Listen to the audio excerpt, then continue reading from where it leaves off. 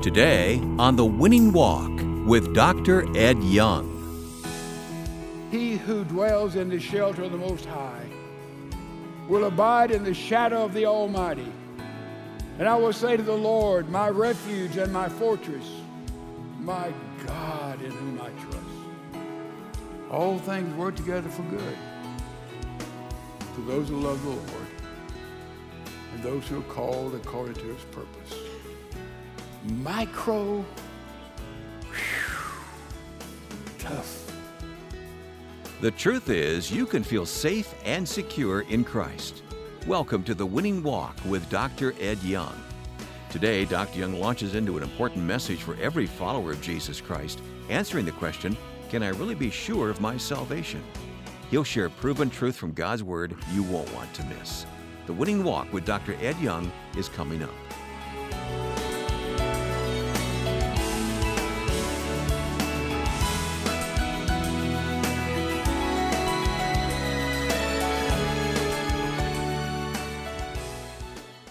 Now, here's Dr. Ed Young with today's message, God's Role in Salvation. One of the greatest verses in the Bible, and there are many of them, is Romans chapter 8, verse 31. And it says, in light of all this, what do you have to say? If God be for us, who can be against us? I wonder, as I say that, if God be for us, the congregation would answer, who could be against us? Okay, if God is for us, who can be against us? And then I'm going to turn and point at the choir, and they'll answer, nobody. Nobody. All right, if God be for us, that's a gigantic assumption, isn't it? That's a strong profession of faith. Do you really believe that? Do you know, not just by faith or assumption, because you've always heard it, do you know that is absolutely, positively true, and that's what we're going to talk about? The validity of that tremendous, overwhelming statement. If God can be as far as who in the world can be against us? Nobody, nothing. That's an overwhelming thing. An overwhelming thing. See, a lot of people say, I'm a Christian because, boy, it's exciting. Or I'm a Christian because I love to go to church and we interact there, and we intermingle there, and we get involved with one another. I like that. I'm a Christian because I know Jesus taught the highest principles by which mankind can live. That's why I'm a Christian. Let me tell you something. All that is fine, but we don't become a Christian by feeling. We may accept Christ in an emotional moment, feeling, need, etc., but that's not enough. Feeling has to be transferred into fact, into truth. And we are a Christian because Jesus, what he said about himself, is absolutely true. We are a Christian because the facts of history, that salvation history we've talked about, is absolutely true. So we don't just float around in the ionosphere. We also have feeling, but our feeling is based on absolute fact and absolute truth. That's the foundation of valid, alive, functioning, experiential Christianity based on truth. Now, we looked at another famous verse in the Bible, Romans 8:28, and we love that verse. Been around church for a while, gone through some bottom experiences. We love to say, for we know that all things work together for good to those who love the Lord and those who are the called according to his purpose. Now, that's a fabulous claim, a fabulous promise we can step into and believe and profess, and it changes everything, but we need to understand it fully. For all things. We need to understand as Christians, we go through all things. The good, the bad, and the ugly. How many people I know are supposedly, foolishly, stupidly, misinformingly, if that's a word, mad at God because God took a child, because they have a lifetime health problem, because they have stirred up so many problems and they have so many enemies, and we go on and on and on and on. We have to understand that all things happen to all people, and Christians are not excluded. We're part of all things. Why? We live in a fallen, broken world where evil is rampant. So we are caught up in all of this. It's good to say, boy, as Christians, we don't have tough times. Boy, as a Christian, I'll always get a promotion. I won't lose my job.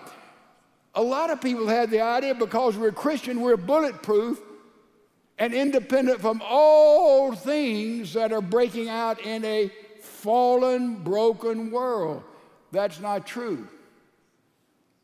All of us could stand up and say, in my life, this happened. In my life, this did not happen.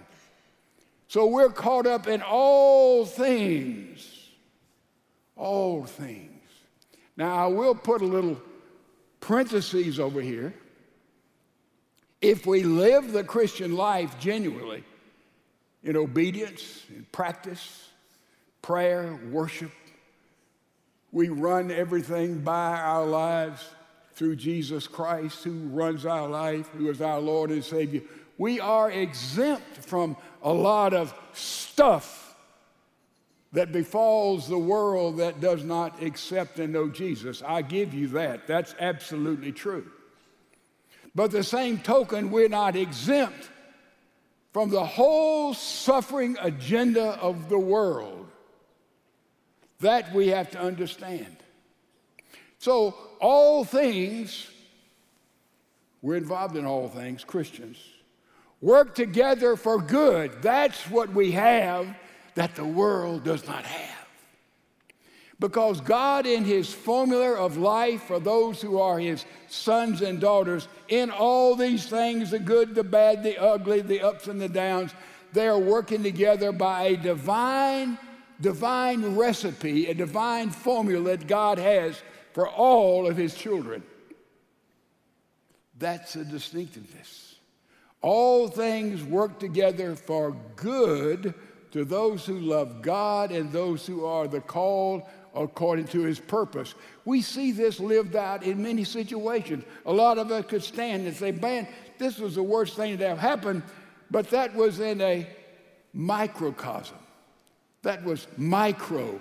In the macro of life, in the macro of eternity, all things work together for good to those who love God and those who are the called according to his purpose. Many illustrations in the Bible. One I love is Lazarus.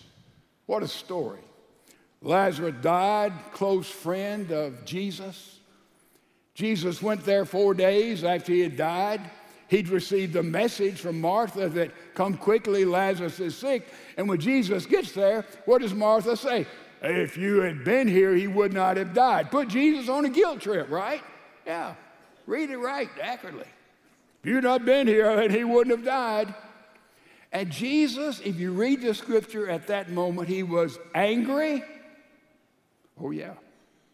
And he was tearful. He was angry and he was tearful. And Jesus then, you would think he would have said, just hold on, gang. You think this is a bad deal? Zip in a minute, I'm going to bring him back to life. Just watch this. He didn't do that. He wept. Why? Because death is never a good thing. People, well, death is just natural. No, it's not. Death is not natural. There's nothing natural about it. It is evil. It is wrong. But in the faith of Jesus, all things work together for good. And he turned around to that tomb, and I've been right there on that little road where Lazarus' tomb was in Jerusalem, and he says, Lazarus, come forth.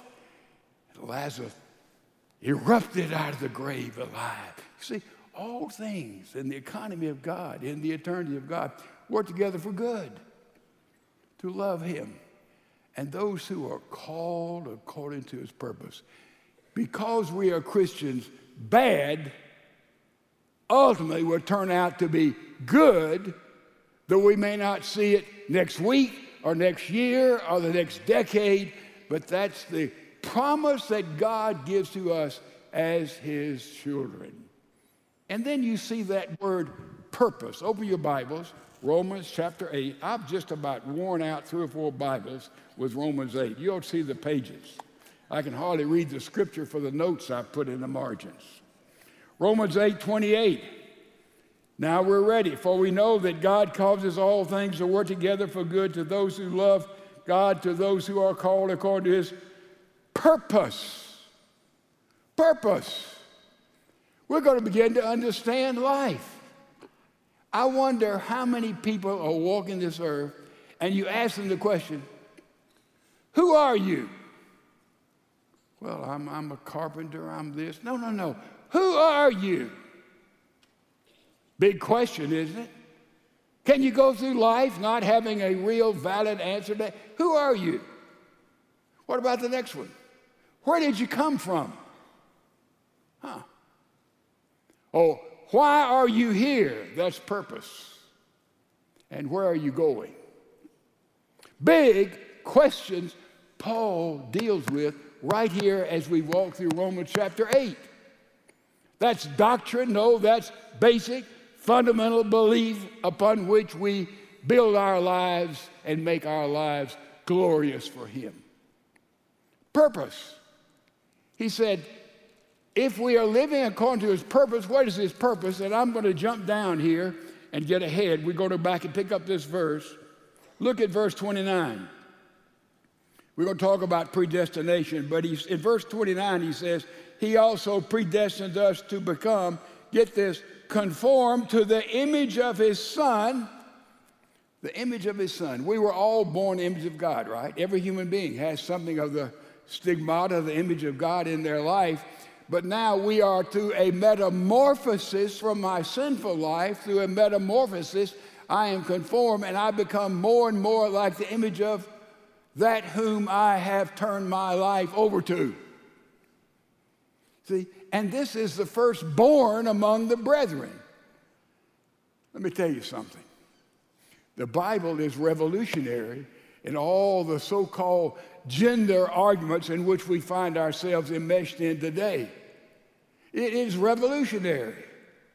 They're not Jew or Gentile, male or female, bond or free. There's not anybody from this background or this race. We are all one in Jesus Christ. And the firstborn, Paul amazingly contradicts the whole understanding of society in the first century. What was that understanding? That understanding was when a father died, half the inheritance will be given to the eldest son, and the daughters and the other sons were second-class citizens, particularly the females. But what does Paul say? Paul says when we're in Christ, this metamorphosis takes place and we're conformed to the image of the Son as of the firstborn, and then male and female, and all of us become under the category of being firstborn. We all get the inheritance, and we've already seen the inheritance also is a part of the inheritance of Jesus Christ himself. So he blows away all the supposedly masculinity of the Bible. We're all firstborn. We all are inherited. We're all in Christ. We're all in the family of God, and there's absolute equality there. So let's look at this. This is our purpose. Don't get lost. This is our purpose, being conformed to the image of his Son so that he would be the firstborn of many brethren. Now, we're going to look at what God did. 5 things. Read any commentary, and they'll talk about 5 chains of truth. And here we get into heavy theological water. First of all, look at what he says, the first link in that chain. He says, for those whom he foreknew. He foreknew. You foreknow something, you know it in advance. Is that not right? You foreknow, he foreknew, you know in advance. And here is the theological dilemma of the ages, and I'm not going to solve it this morning. There's one view you can find in the Bible that is taught that if you are elected by God, bang, that's how you get salvation. If you haven't been elected by God, you do not get salvation. Salvation comes by the choice of God in every life. There's another view in the Bible that says, oh no, whosoever will may come to God and come to Christ. So here's the challenge we have. Is your salvation and my salvation based on by being elected by God, or is your salvation and my salvation based upon free will, the choice that we've made? Both of those are biblical truths. How can that be? Free will, we chose Christ. We get inside, we see we were elected to be in the family of God before time began. And we see the word there, we have been foreknown by God. It means that God knows the choices we're going to make, and God knows ahead of time. He is omniscient. Certainly he would know the choices we're going to make. That's simply what this is saying.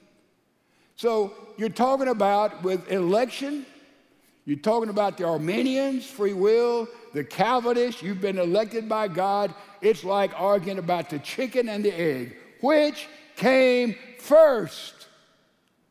I don't know. Nobody knows. It doesn't matter. The important thing is that we're in Christ, and that's the whole truth about it. And he foreknew that we would be in Christ. So what has God done about our salvation? Remember where we are. We're discovering our purpose. What's he done? And these 5 chains of truth that tells us what God has done. He has foreknown us. He has known us before we receive life in this world. He knew this because he is omniscient. Not only have we been foreknown, but also we have, look at the next phrase, we know it, we have been predestined. Predestined. Pre also means before, and destined has to do with destination. We know that we have come to Christ, and he knew that. It was pre-known, known to him. And now we know he knew our ultimate destination. He knew we'd have free will, and also we've been chosen. Let me tell you what I do. I keep nominating people, and they keep getting elected. That's all I know. I nominate them, I share Christ, and God keeps electing them. I think that's how it works practically in evangelism and practically coming to know new life. And we have been predestined in the sense God knows, as he's omniscient, what our destination is going to be. Not a perfect illustration. Let's say you were in New York and you were setting sail on a ship that was destined to go to London. How many of you have been on a cruise? Lift your hand. You have my sympathy. Anyway, but you have a lot of choices on that cruise. They tell me, man, all kind of places, different places to eat, different things. You make all of these choices, and that's free will. But I'll tell you, where's that ship going to end up? London. So I think that helps us understand we have predestined, and in our predestination, we make a lot of choices. And by the way, we make bad choices. Christians make bad choices. Sometimes we're fools, we're foolish, right? Sometimes we're filled with ego and pride, that's right. Now God's going to have a tough time taking all those departures from his way and turning out them to be good, but he somehow even can do that. But you see, we're predestined in the sense we know our destination, London, Our destination is heaven. Our destination is these areas of life. But in the meantime, we have free will on this earth. We make decisions day by day by day. And what's the next thing?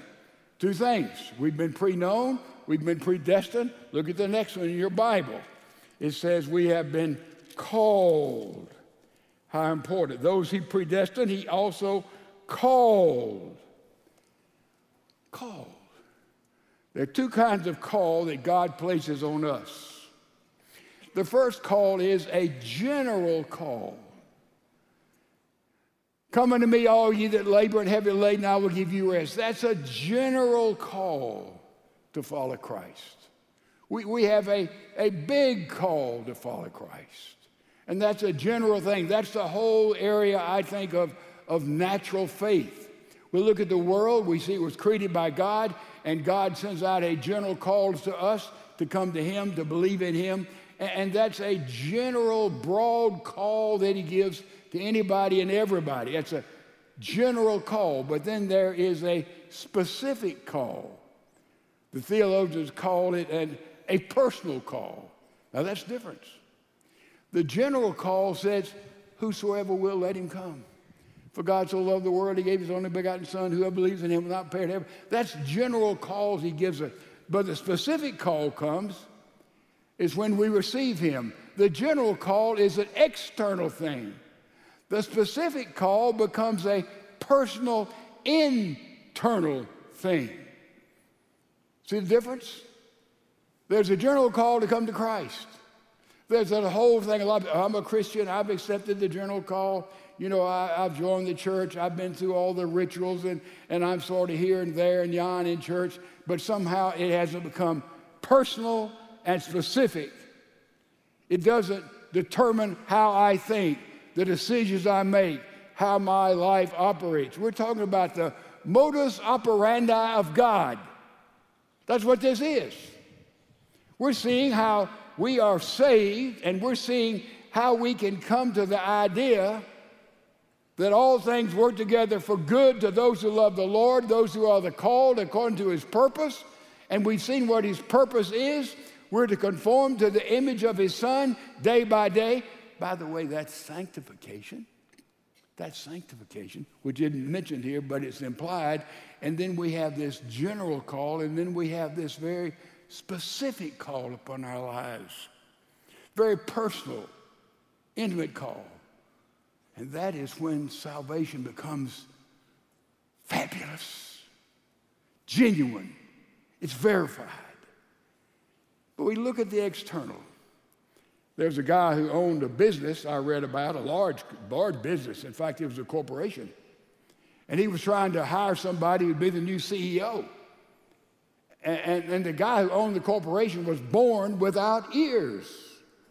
And so the guy who was interviewing to be his new CEO, he asked him general questions. And the owner began to tell the story of his life, how God had blessed him, how he'd worked, and how he'd started at the bottom.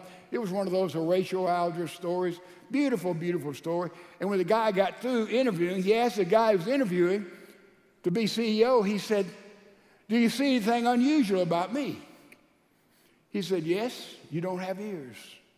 He said, "Well, that's like everybody else. You just look at the external. I've told you about my life. You didn't even mention it. Man, get out of here. You can't work for me." Next guy came in. Same kind of thing, same kind of interview. And he got through and he told him about his life, the owner of the corporation, the company. He told him about his life, very impressive. And he got through the interview. He said, "Do you see anything unusual about me?" He said, "Yes, you don't have ears." He said, "You're like everybody else. You look at the external. I've told you about the internal part of my life. You weren't even interested in that. Get out of here. You can't get this job." So as this guy was walking out, somebody else was waiting to be interviewed. The guy went over to him and said, "I'll tell you something. If you want this job, don't mention anything about the fact he doesn't have ears." Said, "You won't get the job." So the guy goes in, same kind of interview. The owner began to tell him his life story. And when he got through, he looked at him. He said, "Do you see anything unusual about me?" He said, "Well, I noticed you wear contact lens." He said, "Well, how did you know that?" He said, "You certainly couldn't wear glasses." So, We have the same tendencies, you and I.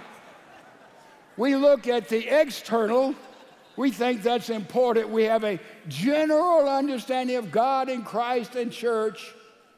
We don't have that personal, intimate understanding of things that last forever. That is that specific call that we respond to when we're men and women and young people in Jesus Christ. If God be for us, pretty good, choir. Y'all have had more rehearsal than the rest of us. If God be for us, absolutely. And we're discovering this by these 5 great chains, what God has done. Remember what they are. He has foreknown us. He has predestined us. He has called us with a general call and then with a specific, personal, efficacious call to us. And then something else he's done. Look at the next of these 5 words, he says. And whom he called, he also justified. Justified, justification. Read in Romans chapter 1 through 4, it's all about justification. We're saved by faith, not by works. And therefore we are justified before God. What does it mean to be justified? It means God is our judge. He looks at you and me who are in Christ. He sees the righteousness of Christ. We've made a great deal. We've given Jesus Christ our old life, and he's given us his new life. We've given him our unrighteousness, and he has infused with you and me his righteousness. Therefore, when God looks on you and me, he sees perfection. We've been justified, and we know there's no condemnation. That's the last phrase here. No condemnation in Christ Jesus, because the price has already been paid for your sin and my sin, and therefore we are justified by faith. But faith isn't the big thing. We have the idea, if I had bigger faith or smaller faith, I need more faith. No, faith is sort of faith. I don't know if it's quantitative there. A lot of people say, boy, if you had enough faith. No, faith is not the question. We have faith. God has given us faith, and he knows exactly how we can use that faith or not use that faith. This goes back to the election. This goes back to the Calvinists and back to the Arminians. He's given us faith by our free will. We can use that faith or not do that faith. If we use that faith, we are safe. We are right with God. That's the word. And therefore, we are justified. And sanctification is built in this, by the way. Because we're justified, we enjoy growing up in the Lord Jesus Christ. And then finally, we are glorified. Look at this last word. He also glorified us. Glorified. Remember, the word glory means weight. It means there will come a day when you and I will be heavyweights. We'll waste something with God. We'll waste something with heaven. And that glorification begins now. And it's interesting, in the tense of these words, glorified is present tense. It's present tense. In other words, in a sense, we're already being glorified as we have gone through the metamorphosis and we are being conformed to the image of Jesus Christ. There's a touch of glory in us now. So we have these 5 chains, tells us what God has done so that we can know that we're saved, that we're known in his family, and God has done all of this for us. There's those 5 fabulous things, and then we come to that tremendous verse that we already claimed, remember? Right up front and just a few seconds ago. What a world we live in. Ukraine, it's in the headlines, it's in our hearts. We as a church family, we've already sent things over there. We're getting a whole carload ready to send. We've already sent a good bit of money to missionaries, to those we know every penny will be handled as God would have it to be handled there in Poland and in Ukraine. We as a church family have already done that. We don't talk about those things, we just do them. There's enough talking, there needs to be some living and doing, And that's our church family. But there in Eve, in the capital city there, is all over the internet. There's a young man named Igor who had a wife and 2 children. One was 2 and the other was 5, 2 little girls. He was a Christian. He'd had a Christian ministry even over on radio and television there in the Ukraine. But he said a few days ago, he was in a bunker, fearful, upset, crying. He said, I never thought of myself as a coward, but he said, I was. He said, I wasn't ready to fight. I was just trying to cover my wife and my kids, and I was hunkered up there, and he said, I was just a nervous wreck. And he said, I didn't know what to do. I was embarrassed. But he said, one morning I got up, and God told me to read a psalm. And he said, I looked over at Psalm 91, and this was a psalm in which David was surrounded. Everybody was trying to kill him and his group. This is a psalm that he wrote, and this young man, just a few weeks ago, there in Ukraine, he said, I read this psalm. He who dwells in the shelter of the Most High will abide in the shadow of the Almighty. And I will say to the Lord, my refuge and my fortress, my God in whom I trust. For it is he who delivers you from the snare of the trapper and from the deadly pestilence. And he will cover you with his feathers, and under his wings you may seek refuge. His faithfulness is a shield and a bulwark. You will not be afraid of the terror by night, or if the arrow that flies by day, or the pestilence that stalks in darkness, or of the destruction that lays waste at noon. 1,000 may fall at your side, 10,000 at your right hand, but it shall not approach you. You will only look on with your eyes and see the recompense of the wicked, for you have made the Lord my refuge, even the Most High, your dwelling place. No evil will befall you, nor will any plague come near your tent, for he will give his angels charge concerning you to guard you in all your ways. They will bear you up with their hands, that you do not strike your foot against a stone, and you will tread upon the lion and the cobra, and the young lion and the serpent you will trample down. Because he has loved me, therefore I will deliver him, and I will set him securely on high, because he has known my name. He will call upon me, and I will answer him, and I will be with him in trouble. I will rescue him and honor him, and with a long life I will satisfy him and let him see my salvation. This young man said, I read that prayer. He said, suddenly, I wasn't worried about a thing in the world. He said, I put that on the internet. And he said, to my amazement, I asked other people simply to pray that prayer, read that psalm.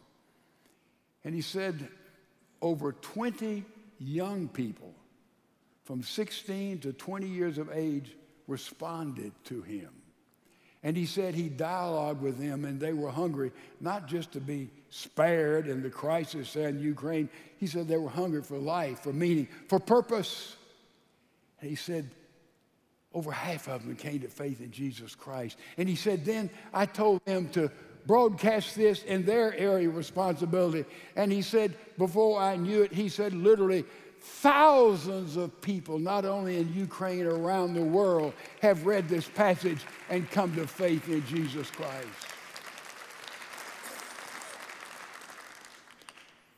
All things work together for good to those who love the Lord and those who are called according to his purpose.